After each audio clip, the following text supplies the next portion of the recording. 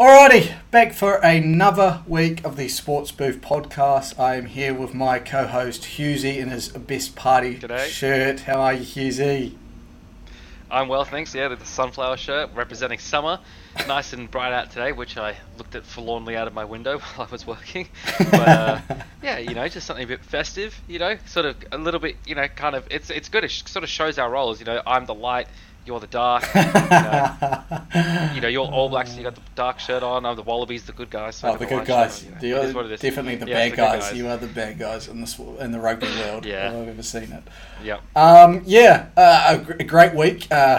Obviously culminated today. Tremendous week. Today with the American football. Yep. But I guess there was quite a lot to talk about. We'll get into the football very soon. Obviously, let's start with your GOAT's retirement. Let's say I'm going to call him your GOAT because I'm assuming to him he's your GOAT.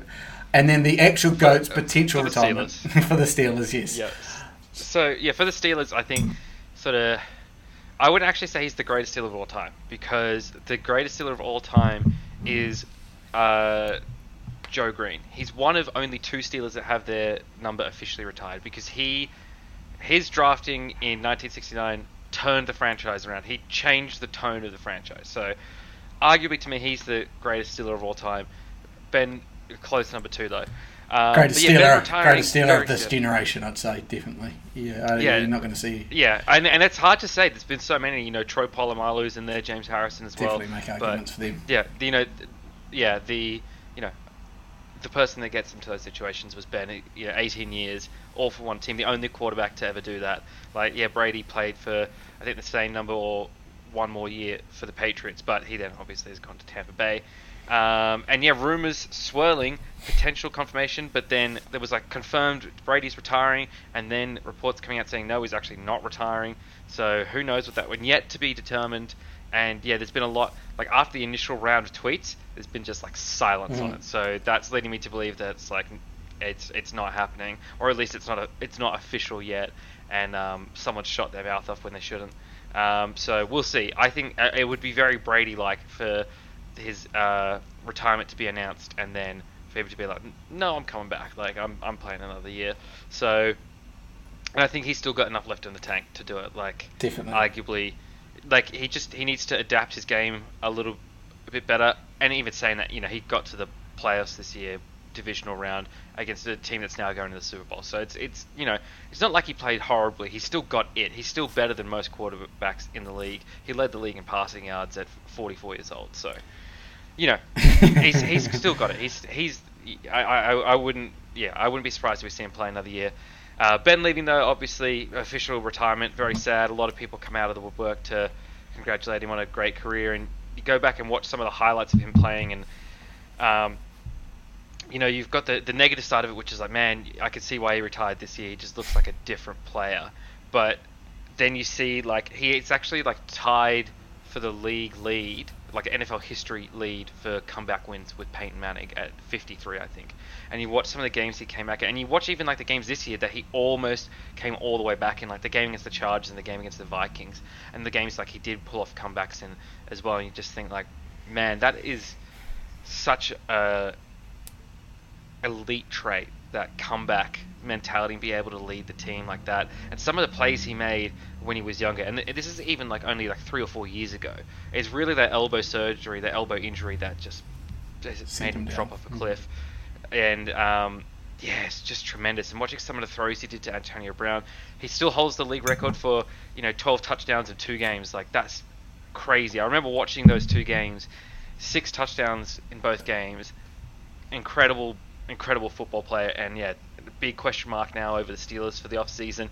Got a lot of cap room, so lots of interesting developments there. And with the Bengals, with the way things have gone with them, 2 additional Steelers have been named to the Pro Bowl in Najee Harris and Deontay Johnson. So they've got talent on the offensive side. There's offensive linemen out there in the draft to pick up, and in free agency, quarterbacks out there. Got the draft capital. And Kevin Colbert, the longtime general manager, is also retiring after the draft. So he's going to have a hand in this draft, but essentially, I think whoever the next general manager is going to be is going to have a pretty significant stake in it, and more than likely it's going to be someone in-house as well. And another big development for Steelers fans out there, Mike Munchak, the former offensive line coach, who is the current offensive line coach in Denver, is not being retained by the new coaching staff in Denver. So a lot of Steelers fans are calling for him to come back, because that was when the Steelers offensive line was the top of the NFL, was with him coaching. So I certainly have my fingers crossed that Mike Tomlin can lure him back. Apparently some insiders have said they've already had a conversation. So that would be the top off-season move for the Steelers for me. If they managed to lure Mike Munchak back, would be incredible. But you still got question marks over quarterback, question marks over offensive, defensive line. So many things yet to be determined. So, you know me, I'll keep everyone up to date over the offseason with Steelers news and developments, because it's the most important team in the NFL. The Pittsburgh Steelers. Lordy. Yes, I've heard about 100 times now how important of a season this is for the Pittsburgh Steelers. But I guess I agree with you definitely on the Tom Brady front. I think if anyone's announcing his retirement, he's going to make it a big show. I think it just had me laughing that it was like even the NFL was tweeting it. Like what? Like you? Yeah, just mind blowing. But yes, I think he'll be back another year. Again, there is talks around Bucks having trouble with cap space, Goodwin not coming back, this, that. I think he still goes, you know what, I can do this for one more year, pad those stats for another bit. If I win another championship, I win another championship. If I don't, I don't. And kind of go. He's got to be pissed off about, like, I remember in our predictions for the division round, I was like, Tom Brady losing in the divisional round is just wrong. I feel like him ending his career on a divisional round loss like that is just like, that's so weird. Like, it's like when his last game in New England, his last throw was an interception against the Titans. It's like, that just feels wrong for that to be the end of his career. So yeah, I feel like he's going to go out a bit better than that in a Super Bowl, win or loss. I think he wants to get back to the Super Bowl, and win or lose after the Super Bowl, he'll retire. Yeah, I think I can imagine a kind of a swan song year. You know, like this is going to be my last year. You know. Tickets to any Tampa Bay game is going to be, you know, double the price. It's going to be like Kobe's last year. They're just going to go in those last couple of games, throw the ball as many times as you want, as long as they're, you know, playoff contention and stuff, and they've locked up a playoff place. They'll say, pad those stats, you know, break maybe the record for the most yards in the season, do something crazy at 45, tick all those boxes, and then ride off to the sunset. So I wouldn't be surprised if that happens, and he just goes, you know what, this is my last year. Everyone enjoy it. You know, love what I've been able to give to the sport, and there we go. So yeah, I think I see that happening. He's making too much money off crypto ads. Anyway. He's making too much money. That wasn't the only sport we had. Obviously, football is dominating the world at the moment. But the Australian Open, Novak, no problem. You know, it wasn't after we got underway. Well, a roller coaster of just, I guess, great tennis and just Australian spirit, you'd have to say, as an Australian. I'd have to say as well that Hughesy got another prediction right. I did call Rafa to win the Australian Open. I didn't get the women's right. Yes. I think you got the women's right with predicting. I said Ash Barty was. She said in the final. I said an Australian was going to win, and then I said it wasn't going to be Ash Barty, but I said she'd make the final. You said she was. You said she was going to get to the final. Yeah. So we'll give you that. It's like half a point there. I need all the points I can get. Yeah, too true. But I 100% agree with what you're saying, and I think the men's doubles as well really was. I mean, it's an amazing part of the tournament and watching their rallies. Like I watched part of the doubles finals, and I'm not going to attempt to pronounce the various last names there. Just the one that Kyrgios played. Yeah. But an all-Australian doubles final was amazing. And just the way the crowd got into it, I think that's a really cool thing to see. I think it's something that's going to be pretty unique to an Australian crowd, is how rowdy we can get in a crowd setting. You know, Wimbledon's all very proper and everyone all has to wear all white and whatnot. It's all very bound up with tradition. Then we've got here in Australia cheering on, the crowd being a factor, which it is in other sports, and you know, having that home field advantage, and that's what I loved. I loved the storyline that with like Medvedev came out, like, you know, the Australian crowd needs to be more respectful and things like that. And it's like, No, we don't. We could do whatever we want. The crowd are the ones that support the sport. The crowd, the people, the fans, pay your bills. So, I think I think the tone was set when Novak was declined. It was kind of like Australia against tennis, just about a little bit. You know what I mean? Like, and even with Nick Kyrgios, standing up for Novak at a point, it wasn't like it was like. You know what? This is our Australian Open. No one else is ruining this for us. We're going to do this our way. And I think, obviously, Ash Barty does it in her way, but I think Nick gets the crowd going. Like, don't get me wrong. Funny story as well. Obviously, New Zealander played them in the semi-final. Michael Venus had a little pot shot at Nick, saying how unprofessional he is, ruddy rah. That is the best thing you can do, I think, if you're anyone outside of... He's ranked like 250 in singles, so he's a doubles player to ever be doubles. You go at Nick and you just go at him and you try and make this a storyline. You want, again, very much like the golf was with... I've forgotten the name, but the two golfers... Happy Gilmore. the two golfers, and I'll have to play a clip if I put this into a clip, where they a feud, even if it's a fake feud, if it's a feud, it gets people talking, and if you act like you don't 100%. Like people and this and that, and like you said with Medvedev, it was kind of became a feud between him and the crowd, and with Nadal making the comeback and everything like that. It was I don't want to say a circus because I think that's the wrong term, but it was a theatre. There was so many moving pieces, and you were like, it was entertainment. Yes, definitely, and it's exactly what it was. It was entertainment, and at the highest pinnacle of it. Like, that's what I thought was fantastic. As much as how crazy it got and how crazy the men's doubles was, they were playing good tennis. You can't. They were. That was half of the reason they were there. Like, if they got knocked out, the storyline wouldn't have been there. Same with Ash Barty. If she gets knocked out, the story's not lying. There was great tennis all around. Same with Nadal. Same with Medvedev. Even Medvedev playing a little bit of the villain. He played fantastic. Had it won, and then Nadal did Nadal. But a fantastic Australian Open. And we haven't even really talked that much about Ash Barty because of her pure dominance. Didn't drop a set the entire tournament. Like, that's incredible. Firmly retaining her spot as the world number one, and it's sort of difficult because at the moment you sort of look at the field and it's like, and I was having this conversation the other day, it's like, sort of back in the day with when Serena and Venus Williams were at the height, you also had Sharapova and a few more other people out there like contending for that spot. At the moment it just seems to be just Ash Barty. Naomi Osaka's there, but she's inconsistent in and out, dealing with her issues. It seems like women's tennis at the moment is Barty's world, and as an Australian, that's great to have someone like that being the superstar of the sport, just dominating. But I'd like to see, like you said, even not even a few, but like a rivalry, like someone that can challenge her to push her even further and to make it even more entertaining. Overall, I agree with all of your sentiments there about it being entertainment and having those rivalries and those feuds, even if they're slightly manufactured. There's a reason wrestling is so popular. Like, it's all scripted, but people love it. People love those feuds. It's why it's why State of Origin gets the most viewing of any Australian television event every single year, because of the rivalry there. And it's the same with other other sports as well. Rivalry games, local derbies in the EPL. The division rivalry games in American football and stuff like those. That rivalry, the extra feeling against the other team just makes it so much better to watch. Makes every play that much more impactful, and that's what makes sport so great. Wallabies versus All Blacks. I was going to say that. Waratahs versus Crusaders. I was going to say Wallabies versus All Blacks, but someone scripted like 20 years in a row of a win. It takes away a bit of the rivalry. I disagree, because it's the same as it's the same, but just extended, of the Blues versus the Reds, where the Reds won 8 series in a row.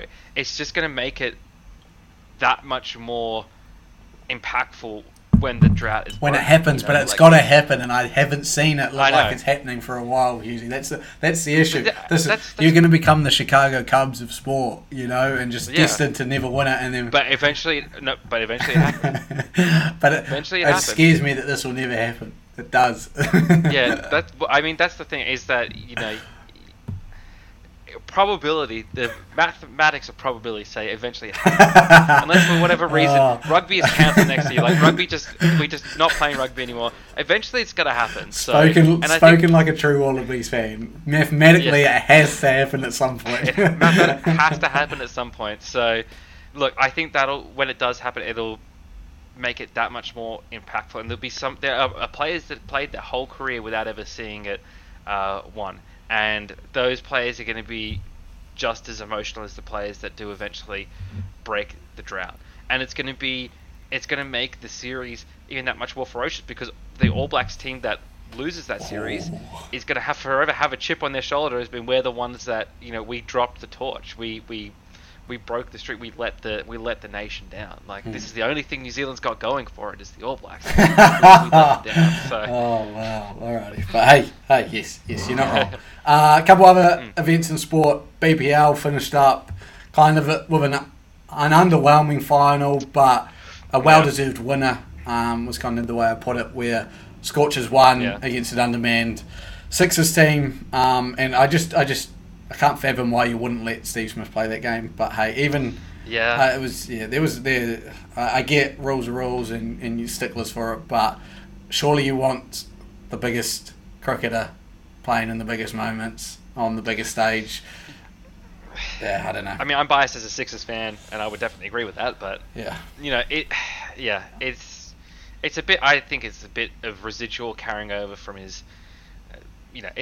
It's just his stigma and stuff like that as well. I don't know. Like it's just, It's I don't want to get into it. It's just it made it less entertaining for me. Definitely. It made it less entertaining for everyone. It was not as enjoyable. 100%. Like if he had been allowed to play and the Scorchers had welcomed it as a challenge, it would have hyped that up even more. Like, you know what I mean? Even if the Scorchers had gone, we hate yous, damn you, twisting the rules and stuff like that. There's still entertainment there, so I don't know. I think the Scorchers were good enough to probably win it even with Steve Smith in there. Let's not get that wrong. But probably. But yeah, fantastic way to finish the season. A very short season, but at least we got some BPL, which I think was quality, especially for Australia going into a T20 World Cup and everything hosted. It was much needed. And then lastly, obviously the announcement of Tai Tuivasa, Bam Bam, aka Hughesy, versus Derrick Lewis in the UFC. So that's his big shot. If he can win that, he sends himself through to the title, to a title challenge at least, and in that contention. So hopefully we'll keep covering that, but hopefully he does win that. That would be huge for the sport in Australia as we build into probably the biggest fight in Australia and New Zealand with Whittaker Adesanya coming up. Some of you might have seen the FaceTime call we posted earlier with the call between Luke and Greg Hardy about me / Bam Bam. So if you haven't watched that, go and check that out. It's definitely worth it's worth a watch of.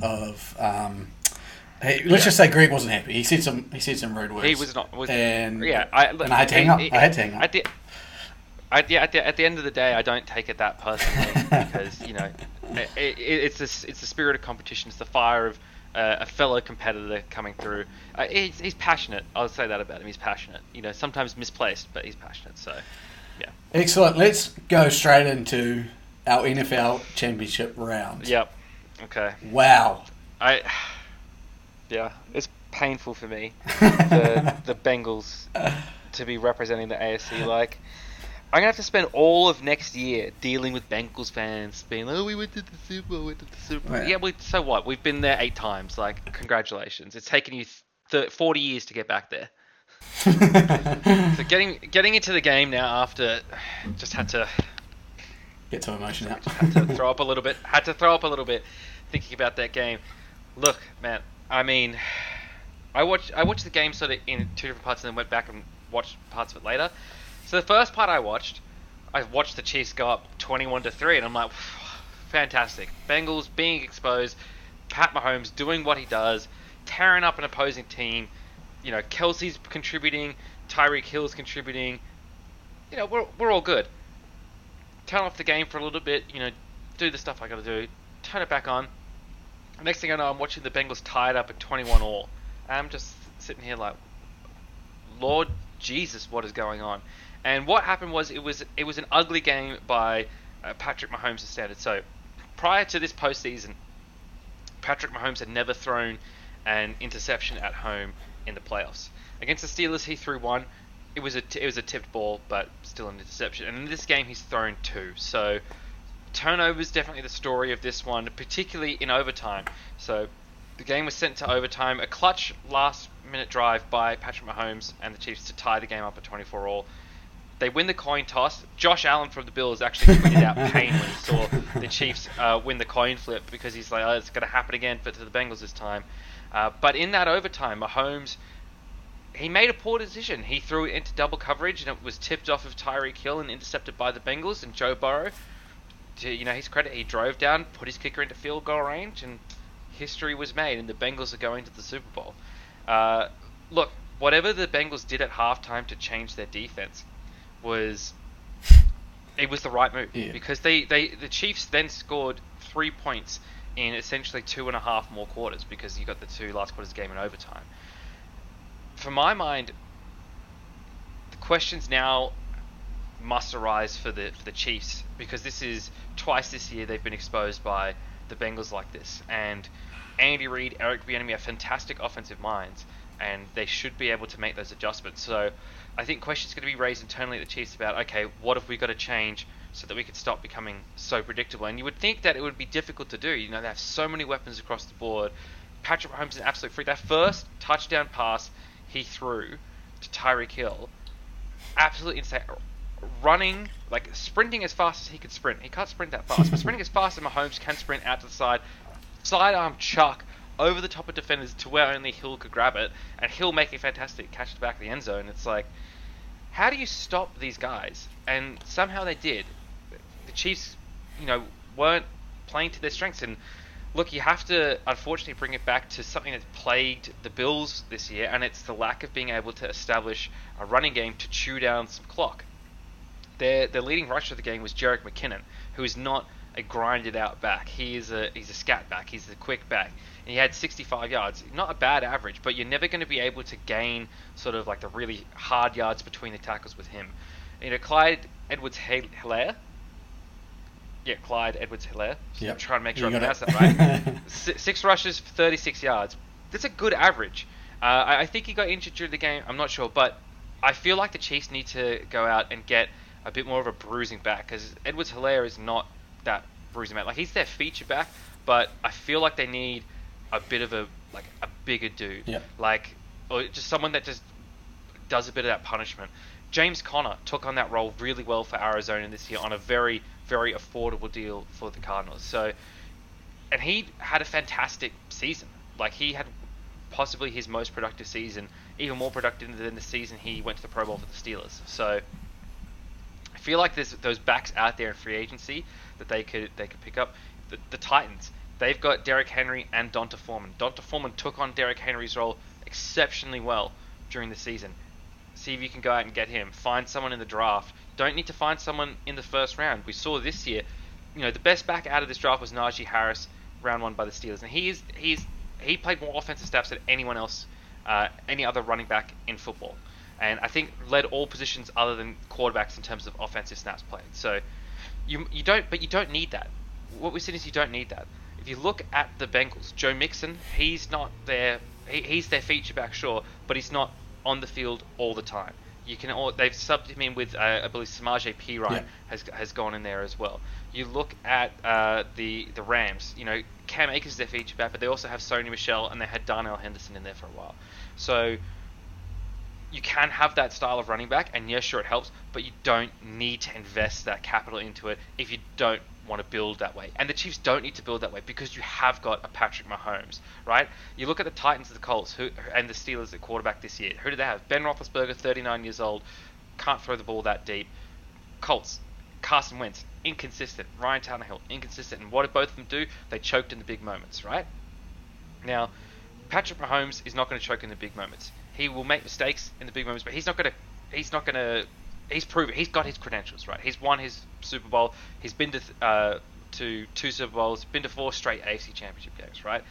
But he needs some of those complementary pieces around him. Even Tom Brady has shown he needs complementary pieces about him. He can't do it all on his own. the best success New England had in their Super Bowl era was based on really great defense and a great running game. God, who is the running back? LeGarrette Blount. One of the best years that the Patriots had was with LeGarrette Blount coming in at running back, big steamrolling back who will just grind into defenders and wear them down. And that's what I think the Chiefs need to go to that next level, as well as some additional pieces on defense. But we talked a lot about the Chiefs. On the Bengals side of things, Joe Burrow is everything that the Bengals wanted and more out of a first overall pick. And they had some crazy stat, like he's the only first overall pick to play in a championship game in his first 2 years, and now the first one to go to a Super Bowl. I'm going to throw 2 more crazy stats at you. There are only 3 quarterbacks in history that have won a college football championship game and won a Super Bowl. So there's only 2, potentially now 3. Joe Namath and Joe. Exactly. Joe Namath, Joe Montana, and now potentially Joe Burrow. So if you're looking for a good college to NFL quarterback, Joe Flacco as well. He won a Super Bowl. My Ravens fans out there won't forgive me if I don't mention Joe Flacco is also winning a Super Bowl. He didn't win a college championship, but he won a Super Bowl. So Joe is the quarterback name of the future. If you want your kid to be a quarterback, name him Joe. And another crazy stat: Zach Taylor, the Bengals head coach. He's now his 3rd year in charge of the Bengals. His first year, they went 2-14. First overall pick, lowest pick in the draft. His current career win total is, I think, 33%. It's 33%, and now he's going to be coaching this Super Bowl. And that just shows you, it's why organizations like the Texans and the Jaguars and the Browns for a long time, and the Lions, they don't get that long-term success because, and even the Giants, like you need to find the right head coach and stick with them and see their vision through. The right head coach and general manager. And the Bengals, they hadn't won a playoff game in 31 years, something like that. There'd never been a text message sent in all of human history that said the Bengals have won a playoff game. Like, that was the famous stat that was put out there. So you got to find this person, and you got to stick with them even through the shit.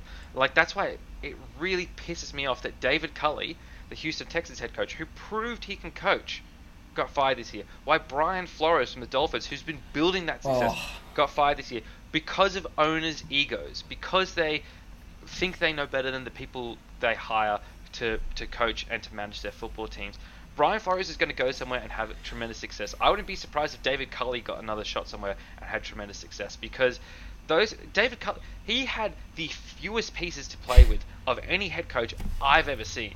And like, they had like a band-aid quarterback, and that band-aid got cut in half when Tyrod Taylor was on injured reserve half the year. They had a 4th round or late round rookie draft pick quarterback going in there who played arguably better than the first overall pick Trevor Lawrence did throughout most of the year. And they had added so many pieces in free agency of just like mid-tier players, cheap contracts, and they still won 4 games. Like, that's incredible. And those 4 games weren't against the worst teams in the league. They put some major upsets in there, like against the Chargers, like a team that was supposed to be going to the playoffs. So yeah, I always thought that Zach as well. Taylor serves an example of like, you need to stick with a quarterback, with a head coach. Just quickly, I've always had that feeling. Jets, when they let go of Todd Bowles, I was like, where were they going when they released Todd Bowles? Like, it wasn't.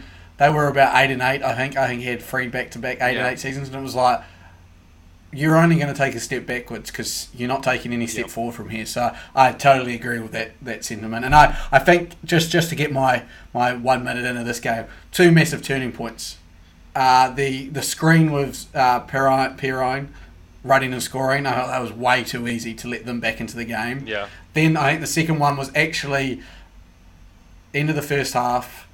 You've got, I think it's 1 or 2 in goal, and they run that quick hitch out to Tyreek Hill, gets tackled by Eli Apple, who I, up until this point, thought was a terrible football player, but what he's shown in this Bengals, and then the statement he made from that point forward, like, he had played a pretty average game until that point forward and then decided to step up. I was like, something's actually happening here. Like, the fact that they were able to stop them there, and they just never seemed to get back in, the Chiefs. They never seemed to get back into that motion. I don't think, again, I definitely don't think it was Paddy Mahomes' fault for this loss. Like, you could look at so many Yeah. things. I think, like you said, I think you've made a great point, and I look at Joe Mixon especially. Joe Mixon, first few runs set the world on fire for them. He was making decent yards. Then the rest of the game, he only made like 2 or 3 yards maybe every carry. But what it was doing was, like you said, taking some time off the clock. And I know the commentators were saying, they've got to throw the ball first down, they've got to throw the ball. But what that did with all that running was set up that throwing the ball. And you felt like that. Yeah. You felt like the Chiefs had to, you were able to change the game plan that the Bengals were, because they knew they weren't going to run the ball, even with, like you said, Clyde having averaging 6 yards a run. So I just think so well coached the Bengals, like you said. I think across the board, I think played perfectly. T. Higgins, especially losing CJ Uzumzada, I think T. Higgins stepped up. You've got that wide receiver for your offensive line to give up 9 sacks and then to come back, and I think they gave up 1, maybe 2. I thought that was a big step in the right direction. They know they don't have a good offensive line, and they've just played so well around that. So that was just me. I was just like, man, really, really well played by the Bengals, and not poorly played again from the Chiefs. Like, you got to think that kicker for the Bengals, I don't think other than one, he hit them all down the middle. I'm like, that kid's money. Yeah. He's led them to help them get into the spot as well. So I go, other than that, a couple of plays here and there, I felt like even this overtime was different. I was like, I don't know if Pat Mahomes is going to actually just take this down and score like everyone kind of thought he was. I was like, something doesn't feel quite right. Like, I could see him kicking a field goal and going, hey, Joe, show me what you've really got or something. Jesse Bates makes a great play. Jesse Bates has been playing incredibly, and I think is kind of overshadowed by how well their offense is playing, is how well he's playing at the back. I mean, definitely. Great game from my perspective, because I picked them as well. I thought, this is it. I'm back on top. Here I come, big dog. Well, we go from Zach Taylor, who used to be I believe he was the quarterback's coach on the Los Angeles Rams. We go from the disciple to the mentor, Sean McVay. And this game itself was a disciple versus mentor game, with Sean McVay used to be under Kyle Shanahan. Division rivalry. 49ers have won the last 6 in a row against the Rams, and a 9-1 against Sean McVay coached Los Angeles Rams. I think something like that. It might be a little bit different than that, but I think the last 10 games it was 9-1. And start of the game looked pretty good for the Rams. Then the 49ers scored a touchdown as well. So it was pretty even going into halftime, 10-7, barely to the 49ers. 2 really good defenses going at it, and the offenses making just enough plays to sort of keep the defenses honest. Like, it wasn't sort of like, I go back to whenever I think of just like a defense dominated game, I always go back to the Super Bowl between the Patriots and the Rams, where it was just defense and it was boring as batshit. It wasn't that, thankfully. There was enough plays being made on both sides that it looked like the offenses could do things, but the defense stopped them on the critical downs and moments and got enough takeaways. But going into the second half, then the 49ers score the first touchdown there, and they're up 17-7 and 10-point deficit. Matt Stafford, he's not a playoff quarterback. Like, he hasn't been in the playoffs all that much up until this season. He's been one and done with the Lions 3 times in a row. Never really had the playoff credentials of like a Pat Mahomes, Tom Brady. To his credit, he leads his team, and his 2 standout wide receivers, Cooper Kupp and Odell Beckham Jr., absolutely stepped up for him. Cooper Kupp, just the top wide receiver in football this year by any stretch. He's got the single season record for most scrimmage yards by a wide receiver for regular season and postseason. He's unstoppable at the moment. 2 touchdowns, 140 yards, 11 catches. Incredible game. Odell Beckham Jr., 9 catches, 113 yards. And a tremendous catch on like key third down situations. So I think overall this was a really, really good game. Like, it's not like the best game. I think the Bills-Chiefs game was the best playoff game we've seen this postseason. But this was... it was sort of... This game was an important one for the Rams, like building on the Buccaneers game. It's building on that self-belief of, yes, we can do this. Yet we're not just this team that has to blow out opponents to win. We can win these tough games. We are a tough team. We're not a showy team. We are a tough team as well. And look, the defense, they didn't get a sack all game. And even some of their superstars didn't have the best stats. Like Aaron Donald only had 3 assisted tackles all game. He didn't even register a solo tackle. Von Miller had 1 tackle, 1 assisted tackle. But what they did was they consistently put pressure on Jimmy Garoppolo and didn't let him get comfortable in his throws. And that was the key here, was the 49ers offensive line is a really good offensive line, and when Jimmy's got that enough time to make those decisions, he can make good throws. And he's got the talent that can take some of the short throws that he can throw a hot route to, like Deebo Samuel and Kittle, to turn those into big yards. Like that Deebo Samuel touchdown, where it was like this tiny little screen, you thought, well, this is going anywhere. There's Rams plays all around him. And he just slips through the line and just runs it down the field and scores a touchdown. You're like, who does that? How do you do that? And so he's got that luxury of that, but that was taken away by the pressure put on by the Rams' defensive line.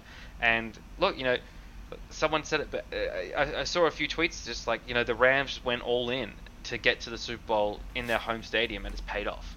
So credit to them. A disappointing end for Jimmy Garoppolo. It feels a bit unfair that maybe the 49ers are going to move on from him, because he did get them all the way to the championship game. I feel like he's a little bit sort of like Alex Smith 2.0. Like Alex Smith was on the 49ers, got them to the championship game, didn't quite get him to the Super Bowl, and then he got moved the Chiefs in favor of a younger, more mobile, athletic quarterback in Colin Kaepernick. I feel like that's what's going to happen here with Jimmy Garoppolo. He's taken them to the Super Bowl, but they didn't get a ring. He's taken them to the championship game, but they didn't get to the Super Bowl. He's going to get moved on in favor of this younger, more athletic quarterback in Trey Lance, and he's going to go somewhere and have success as well. And maybe he'll get a team back to the championship game again. Maybe he'll get them to the Super Bowl. I don't know if he's good enough to get you a ring, but he's good enough to get you to the championship game situations, which is more than... I mean, you look at this year, it's more than 28 other quarterbacks can do. So some teams are going to be very happy that they pick him up. And, I hope he has success wherever he goes. Next year, though, I'm really looking forward to what Kyle Shanahan and his staff can do with Trey Lance, with the football, combining that with Deebo Samuel, Kittle, with their stable of running backs. They just seemingly keep producing tremendous running backs out of nowhere. So, yeah, really excited to see the 49ers and the entirety of the NFC West next year, because if Seattle reloads with Russell Wilson, the Cardinals still have got a lot of their major pieces. The Rams go into the Super Bowl, and the 49ers with Trey Lance. Like, that's going to be an incredible division to watch next year. Definitely, and I think my 2 cents again from this game. Firstly, I think the game was summed up when the Rams are kicking their field goal to go ahead, and Shanahan's not even looking at it. He's starting a scheme, and that was this game. Like, you had 2 great coaches with great coaching staffs, just scheming everything, and it was a chess match. Like, realistically, it was. Yeah. So that's one thing. The second thing, all right, motherfucker. All right, I'm coming. I don't even know his name, because that's how unimportant he is to me at the moment. Matthew Stafford doesn't have a big enough arm to throw the ball down the field, so he loops one. It's a lollipop. It's a lollipop. Jaworski Tart. Jaworski Tart. Just so you think. Catch the fucking ball, man! Shit. That cost me. If he catches that, 49ers probably, like, there's a very good chance they go on to win that. And I go, yeah. I know his hands are in his head, and I normally don't go blame one person, but that was Steelers. That was 49er football at its best, and all they needed was that. And I sat there, and my older brother messaged me, and we had money on. He jumped on my tips. One of the very few to ever decide to do it, and went Bengals 49ers, and I said excellent. And I said, you know what?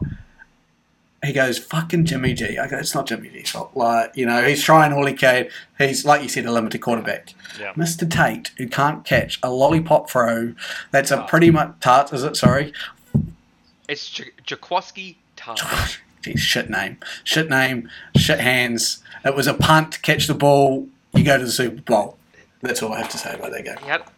He had a great quote after the game. To be fair to him, he completely owned it, and he said that was my moment of truth, and I failed. Like he knew, and he's putting it all on himself. And I don't put it all on him. I do, but that's, like to be fair, if his team was good enough, he shouldn't have been put in that situation. But it's never an individual. But that play. Yeah. Think about that. That play followed up by the dumb play where Jimmy Smith hits him, and it was just all downhill from there. You know what I mean? Like again, I'm taking it too far as a bit of humour, but it is. It is the moment that summarises the game pretty well. Straight up, that the 49ers had it in their hands and they fumbled it, and like you said, Matthew Stafford did enough to get them over the line and show that they can win those gritty games. I think it was a fantastic showing because realistically, this 49ers offense isn't that great. Like, you know, look at the team and you go, man, they pull these running backs out anywhere. Deebo Samuels is Mr. Do-It-All. You know, George Kittle, Brandon Ayuk, and then you've got Jimmy G. It's not like you don't fear this 49ers offense. But then Aaron Donald, when he got all that defense together after they scored that 17-7 and just lost his plot at his defense and just, you know, said, we're going to be the reason we win the Super Bowl. Win this championship game. And then they went on to make it through. So, I mean, I think it was fantastic. What I've got for you now is a challenge, Hughesy. Just a quick little one. It's not hard, okay? Yeah. I need you. I'm going to start a timer, all right, because I want you to give us a rundown of the championship games in under a minute, okay? So you've got a minute to give us a rundown. I'll go 3, 2, 1, go. And then you've just got to spell out as much as you can. I'll say 30 seconds so you know at least you can change game. And then you've got to a minute, all right? Yep. So anything you think deserves to be in there. All right, let me get my stopwatch up. All right, here we go. Are you ready? 3, 2, 1, go. Chiefs versus Bengals, rematch of a Week 18 or Week 17 game. Chiefs dominated the first half. They went up 21-3, had a chance to put some points on the board before halftime and failed. Going into the second half, the Bengals made some tremendous defensive adjustments and shut down the Chiefs' explosive offense and made a couple of key takeaways, including an interception of Patrick Mahomes in overtime, which led to Evan McPherson kicking the game-winning field goal in overtime. Heading now to the Rams versus the 49ers. The Rams put the first points on the board, but the 49ers answered back and went into the halftime with a lead of 10-7. Coming out of the break, the 49ers then scored again and went up 17-7, and it looked very much like the 49ers could grind at the win, but Matt Stafford and the Rams, they came back in the game, they shut down the 49ers offense, didn't allow them to do what they wanted to do. Cooper Kupp and Odell Beckham Jr. had a tremendous game, and it all came down in the end to a Jimmy Garoppolo interception on a desperation play towards the end of the game. The Rams recover it, kneel down for the win, and now it's Rams versus Bengals in the Super Bowl. Bam! Right on time. 1 minute exactly. How good. So there's your 1 minute rundown of the championship round, and I'm sure we'll do a bit of a preview video for the Super Bowl, so we can see who's actually the top predictor. Because it's kind of like, you know, if you predict who wins the Super Bowl, you've pretty much predicted it all. So even though my record may say 3 or 11, if I predict the Super Bowl and you don't, then I'm actually the better tipper. You know, last try wins. Sure. I think the Wallabies have definitely won some years of last try wins. Look, let me just think. I just trying to think. Is this the first Super Bowl where both quarterbacks were the number 1 overall pick in the draft? I think it might be. I don't know. Surely you would have thought they would have made a bigger deal about that, but I haven't heard that yet. I feel like maybe no one's realised. Like, and you think we're onto something? Detroit, we'll do some research. Coming into the Super Bowl preview video, we'll let you know. Anything else for the championship round that you want to say, Hughesy? Yeah, look, I just have one thing to say, and that is that you're welcome, Luke. Balance has been restored. We've seen from this championship round that I have absorbed some of your negative energy and replaced it with some of my positive energy, and that's why we split our picks this week. The balance has been restored to the universe. I've sacrificed my seeing abilities to break this curse on you, so you're welcome. Thank you, Hughesy. Whatever his name was, Jaworski Tart, whatever his name is, Jaworski Tart, could actually catch a ball, I would have been 2 for 2, and then you would have been saying how all my all you did was transfer it onto you. I But hey. absorbed all the negative energy. Look, I knew I absorbed some negative energy. It was just a case of how much. And so okay, so going forward, we'll see the actual impact that it may have taken on your soul. Yeah. Okay, good to know.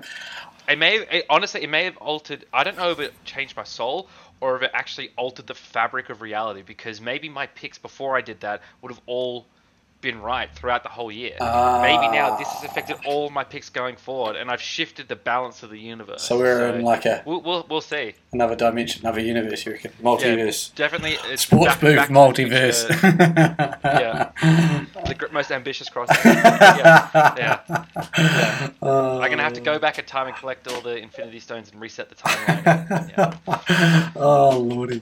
Okay, on to something that's very special to both of us. Super Rugby. 20 days away, I believe. Maybe 18, 19 days away now. Maybe even less. Yeah, I think it's on the 18th of Feb, it's the first game. Huge game. Pre-season in most parts has been cancelled, but we did have a pre-season game. It was Hughesy's Waratahs getting a win over the Brumbies. Can't make too much of a pre-season game, but it's a better start than it was last year. So that is fantastic. I know pre-season in New Zealand has been cancelled for most of the teams, which will be interesting going into the first few rounds. The fact that they haven't had hitouts. Fiji Dura was meant to be playing Western Force. That got cancelled. Fiji Dura did a internal trial, which has given us one of the greatest ankle breakers. And I'm going to insert that clip here. I don't know, have you seen it, Hughesy? No, okay. Need to send it All right, I'll flick it to you because it is one of the better ankle breakers you'll see, and it's highly entertaining. I think that's what we're going to get from this Fijian team. I hope so. But from this... Obviously now Western Force have made the announcement that they're heading east to kind of bunker down because Perth is Perth. New Zealand teams are in the same situation. They're discussing if Omicron breaks out there that they'll all go into a bit of a bubble into Queenstown.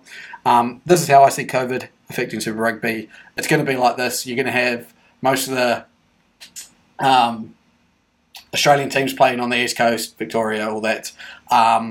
As they get all through all their games, and then you'll get all the New Zealand teams, I reckon, will end up hunkered down at some point somewhere. You're not going to get much crowds in New Zealand. Then to finish the tournament off, it's going to be New Zealand coming to Australia because they want to sell tickets, this and that. What does that mean? Great news for me and Hughesy because we'll be able to go to the game. So fantastic news for us. For New Zealand, obviously a little bit disappointing, but I can't see it happening any other way because of what COVID will do to New Zealand. The fact that it's not in there yet, I think they'll start shutting it down as New Zealand has been. But we are very excited. Hughesy, any words from you? Very excited. Look, I think Darren Coleman, the new Waratahs coach, I was reading the game recap, and the last time the Waratahs had won a game was a year ago when we won a trial game against the Reds. So he's already broken one drought. I don't think the Waratahs will be as bad as they were last year. I think it'd be hard to be as bad as they were last year, but I think with Hooper back, he gives that team that he's the backbone of a team. He'll make your team competitive. And I think I really like the fact that they haven't downplayed that last year was terrible. That this year is like a new year. Like we were shit last year. We're going to be better this year. It's reload for 2022. Or rebuild 2022. Whatever the motto they've had going, and they've been doing it publicly. I really like that. I like that they're embracing that aspect and just being like, we can only go up from here. And so I'm excited to watch them play. I'm excited to see how some of the new additions will fare. And yeah, I mean, we've got two Wallaby flankers on the team in Lockie Swinton and Michael Hooper. We've got tremendous talent at various other levels. I think we've got some rugby league recruits as well, so it's always good to get them in there. And I'm excited to see what the Tars can do this year. Yes, and over the next now 3 weeks going into this, we'll be doing a lot more posts around rugby, breaking down teams, and we'll do a big video on predictions on a bit of this and that. Teams, what we're seeing, who we're looking forward to watching, everything like that. But that is Super Rugby, very exciting. Also Six Nations, so we've got even more rugby coming at us. The Six Nations is right around the corner. I believe starting this weekend coming up. We've got Scotland versus England, Ireland versus Wales and France versus Italy, and there's a lot happening. Obviously, COVID over there. I know French are down a few men. The English are down a few men, not just from COVID, from injuries. And a young Welsh team facing an experienced Irish team. It's kind of anyone's game. French are the favourites at the moment through Sportsbet, but I will be releasing a video later this week on that, so stay tuned for that. Just giving you a rundown of thoughts and stuff like that. Any thoughts on the Six Nations? So hopefully England and France don't win. I guess that's you're in the same boat. I was going to say, if Wales wins again, I'll crack out my old Welsh jersey. I got some. So I was in England. I went to Twickenham Stadium, in the heart of English rugby, and I bought a Welsh rugby jersey. They just stick it to me. So yeah, hopefully Wales does well again. Good on you. Yeah, I guess obviously everyone hates England and France, and that's understandable. I'm starting to hate Ireland because they're beating us, and I don't like that. No one likes seeing, So I don't mind an Irish win, like in the Six Nations for the next couple of years, so that they can go and choke at the World Cup. But if anyone could win, I'd probably choose Italy because that'd be a laugh. But I think Wales, I'd be on the back of Wales. So yeah, I guess you'll hear more in that video.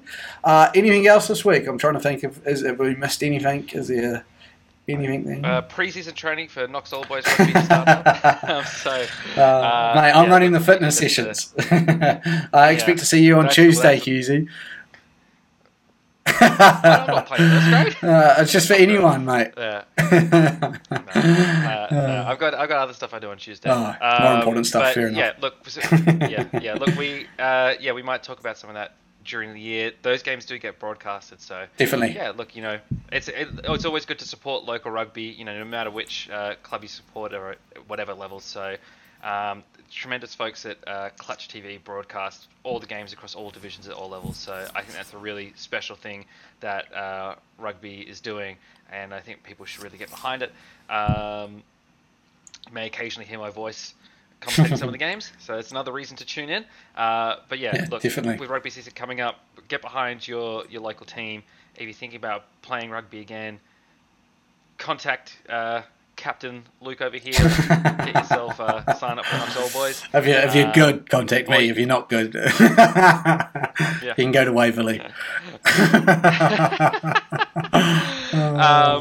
Or if you think about playing again, throw your hat in the ring. I took 10 years off from rugby and threw my hat in the ring, and look where I am now. So local sport is just as important as the top levels. So.